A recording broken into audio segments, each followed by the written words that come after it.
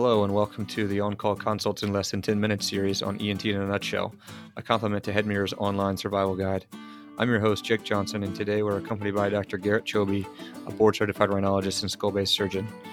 In this episode, we will cover acute invasive fungal sinusitis. Let's jump right in. Although there are a variety of types of fungal sinusitis, including fungal ball, allergic fungal sinusitis, and chronic invasive fungal sinusitis, acute invasive fungal sinusitis is one of the more rapidly advancing and deadly diseases that can affect the head and neck. Seen almost exclusively in immunocompromised population, this disease involves rapid progression of opportunistic fungal species such as aspergillosis or mucormycosis. The pathophysiology is a pathogenic invasion of soft tissue and blood vessel walls, leading to the thrombosis and tissue necrosis. This disease remains highly lethal, with most studies reporting mortality well over 50%. Dr. Chobe, can you take us through the differential diagnosis, including can't-miss diagnoses, when discussing this topic? Absolutely. And I would start by saying the key can't misdiagnosis is actually the disease we're discussing, and that's acute invasive fungal sinusitis. But a number of things are possible, including more routine acute bacterial sinusitis or other forms of fungal sinusitis like fungal ball or chronic invasive fungal sinusitis. Rarely, malignancies can mimic this process, including things like an NK T-cell lymphoma or other sinus malignancies.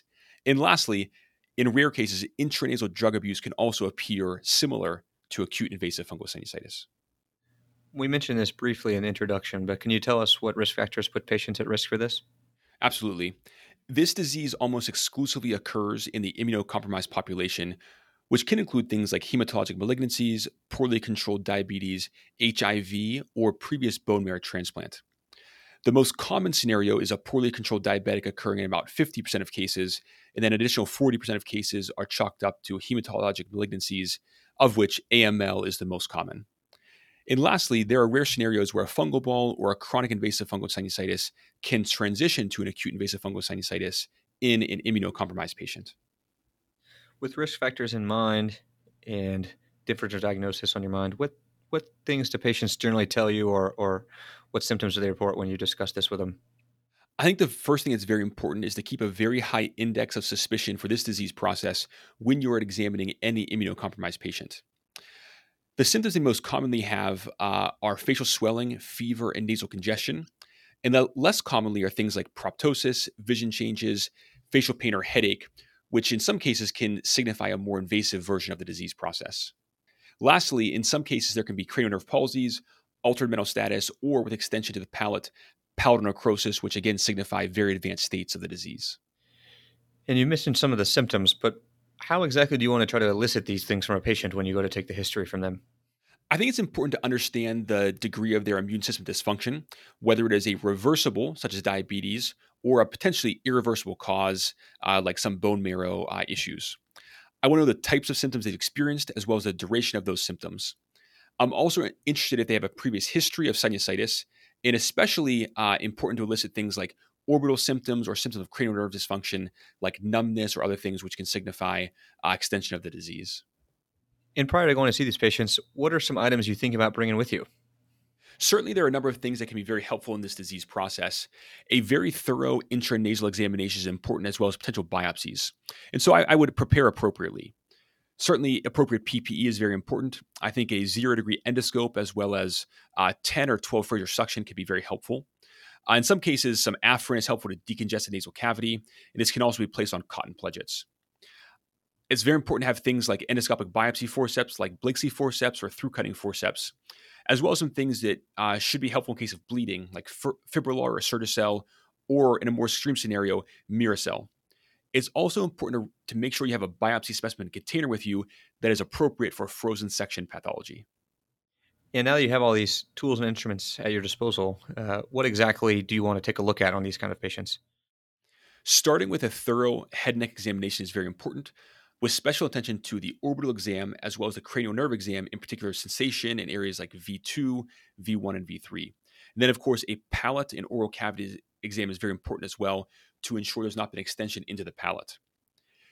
An endoscopic nasal exam is the key portion of this. You want to look for things, especially on the middle turbinate, which has been shown to be the most common site of involvement, and look for signs of tissue infarction, including loss of sensation, mucosal pallor, black or dark mucosa, or extensive nasal crusting.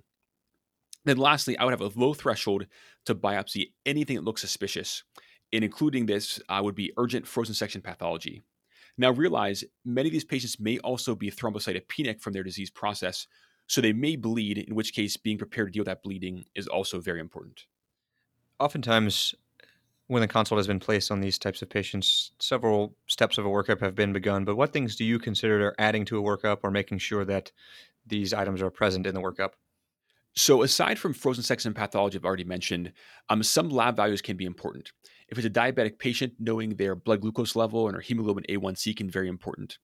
As well as in a patient with a hematologic malignancy, knowing the degree of their neutropenia, including a CBC with differential, is also very helpful. Imaging is also key in these patients. Although there is a general preference for MRI scan for this disease process, a CT scan is much quicker and can be used for surgical navigation.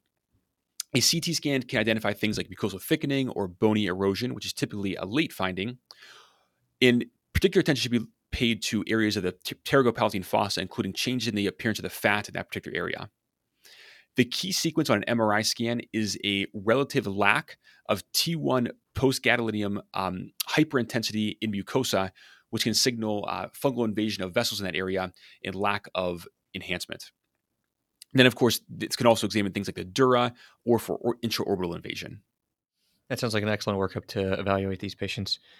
Now that you've done a physical exam and you've got a thorough workup, what is the treatment process in the acute setting?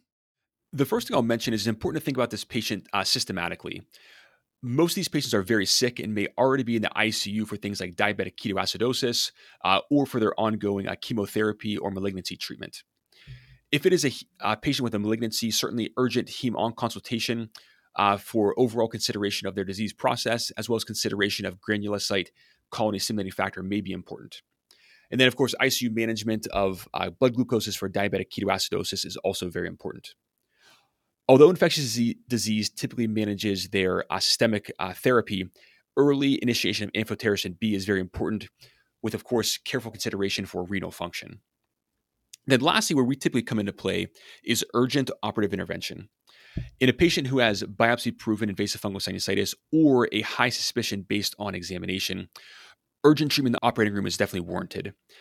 This typically includes for most patients endoscopic sinus surgery with removal and debridement of all involved tissue up to the point of healthy bleeding tissue.